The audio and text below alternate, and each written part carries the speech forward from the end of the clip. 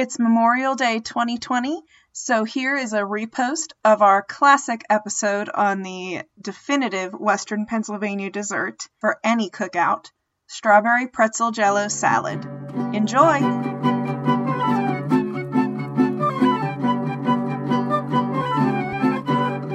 Hello and welcome to In the Kitchen with Mary Mac.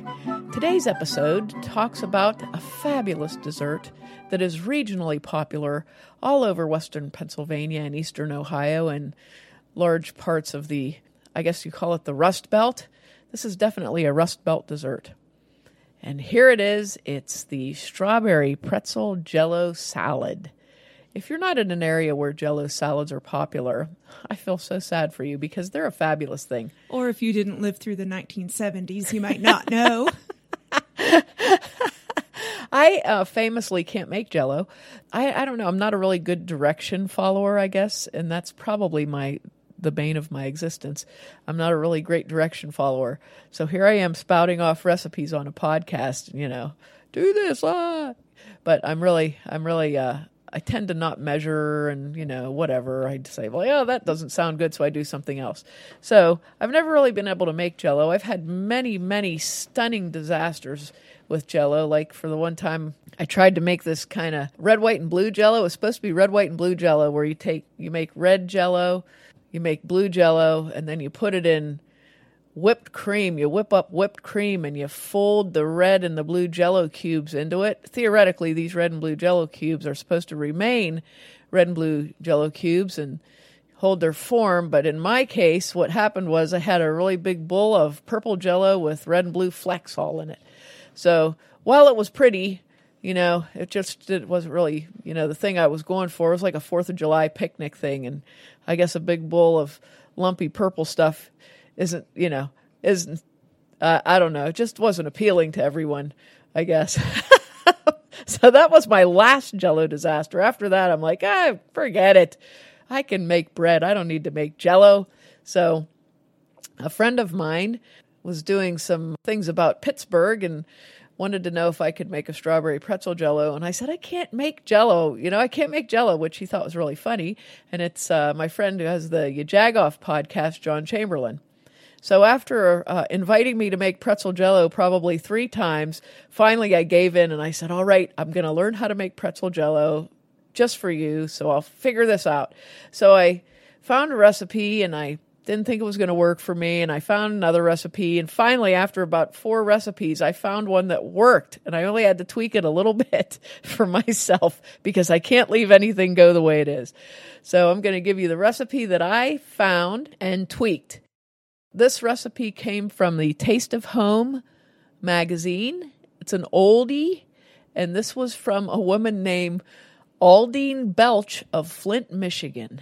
So thank you, Aldine, for putting this recipe in Taste of Home so that I could find it and conquer my fear of defeat by Jello.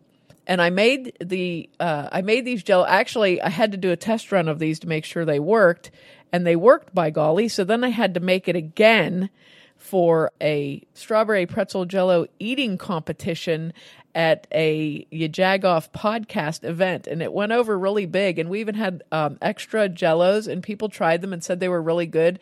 And I was just dying because I'm like, literally, I'm not kidding when I say I can't make Jello. I have it. This is my only Jello success, so I'm sticking with it. I'm not expanding to any other Jellos. So don't ask me, John. Don't ask me to make any more Jellos. Okay, I will only make the strawberry pretzel Jello. This Jello is native to every holiday, cookout, picnic, party, anniversary celebration, church, dinner, potluck in all of Western Pennsylvania. And it's actually, people look forward to it.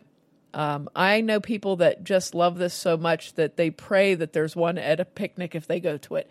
So it's very good if you've never tried it. And this makes, this particular recipe will make a 9x13 pan, or I made it in 2 9-inch round cake pans, and it worked really well. And we sort of sliced it like pie. I needed to do that because, the people that were having the Jello eating contest, just to make it a little better for them to stick their face into. I made it in a round pan. So here we go. Here's your ingredient list. You need 2 cups of crushed pretzels, and that takes about a half of a bag of pretzels to do. So about 2 cups of crushed pretzels, and you don't want to crush them really fine like crumbs. You want them to be in little pieces, like maybe 1/4-inch pieces. They can be bigger than that too. Does it matter what kind of pretzels you use? No, it doesn't. And it doesn't, I would go with a traditional sort of a pretzel, like a small pretzel-shaped pretzel. Does that sound, that sounds ridiculous. Yeah. But not a thick pretzel. I wouldn't use those buttery pretzels either because I think it would be too salty. So just a regular old, pretzel-shaped pretzel works fine. And this is something, if you like to cook with your kids, that your kids can happily crush pretzels. You could let them crush the whole bag and then pick out the best bits for yourself.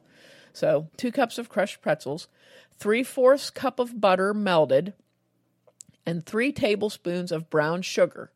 Now, Mrs. Belch had called for regular white sugar, but I went with the brown sugar because brown sugar has a little bit of a different flavor. And also, when you do something like we're going to do here with brown sugar, it generally works better as an adhesive than white sugar does.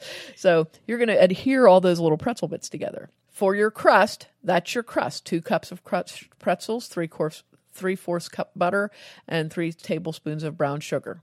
The filling, which goes under the strawberries but over the crust, is 2 cups of whipped topping, or as it's commonly known, Cool Whip. And that's 1 regular size container, when you get them in the freezer. I'm not a huge Cool Whip fan. I'm a whipped cream person. I am not a Cool Whip person because really I don't know what's in Cool Whip. I'm absolutely not sure what it is. It tastes all right, and it worked really good for this, but typically I'm a whipped cream person.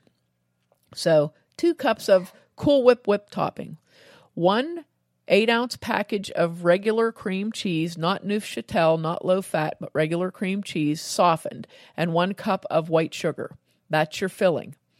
Okay, now for your topping, you're going to need 2 3-ounce packages of strawberry Jello, or gelatin if you're going to buy the generic kind of Jello gelatin. 2 3-ounce packages, 2 cups of boiling water, and 2 16-ounce packages of frozen, sweetened, sliced strawberries that have been thawed. You can use fresh strawberries in this. However, being as I was trying to strictly adhere to the recipe, I used the frozen, sweetened, sliced strawberries as called for. My friend Tasha uses fresh strawberries, and it always comes out really well, but I'm terrified, so I didn't use them. The frozen strawberries, usually you can get those year-round. They're very easy to find, so you don't have to worry. And that's another thing I was thinking, because sometimes, typically if it's not June or July, or even May, June or July, it's difficult to find really good fresh strawberries. They usually don't have a really good flavor. So I figured the frozen sliced ones would be more consistent, And those are your ingredients. You'll need a 9x13 baking dish to do this in. So first, what we're going to do, we're going to combine our broken up crushed pretzels, our melted butter, and our brown sugar. Mix that really well. Okay, then you're going to pour that into an ungreased 9x13 baking dish and press it in really good. You want to have it nice like a crust. You don't want to, and reasonably level. And you can usually use like a big spoon with the back of it buttered to go around and push those pretzels down so they're not all sticking to your hand. Get them in there real good, and then you're going to bake that at 350 for 10 minutes, okay? And this has to be completely cooled before you do your next layer, so don't try to rush it and hurry up and throw all that nice whipped topping cream cheese on there because it'll melt, okay? So bake your crust and then let it cool. Now, you're going to take, the way I did this was I baked my crust and let it cool, and as soon as it felt cool, then I made my next step because I didn't want to have the whipped stuff sitting there for a while. So for the filling, you're going to beat this is how I did it. I beat the cream cheese and the sugar until they were very smooth, and then I folded in the whipped topping, and then I mixed it. with the mixer. I just didn't want to. I didn't know how it would react really, so I didn't want to deflate the whipped topping. So I took that softened cream cheese and sugar, and I used my mixer, and I just blended that until it was very well blended, and then I put that whipped topping in there and folded that. Now, you're going to spread that over your cooled crust as level as you can, and then you're going to cover that and put it in the refrigerator until it's well chilled. This is, as you can see, this is the sort of a thing that you get a lot of breaks between steps. So if you had laundry to do or something, you could do things in between your steps as you're working. For the strawberry topping, you're going to dissolve your 2 boxes of gelatin. That doesn't sound right. You're going to dissolve your 2 packages of strawberry Jello in boiling water in a large bowl. Just the 2 cups of boiling water to the 2 packages of strawberry Jello. Blend that until the Jello is dissolved, very well dissolved, because you don't want those rubbery globs of Jello that you tend to get if you don't know how to make Jello like me. You don't want to have that in there. So you want to make sure your Jello is dissolved in the boiling water.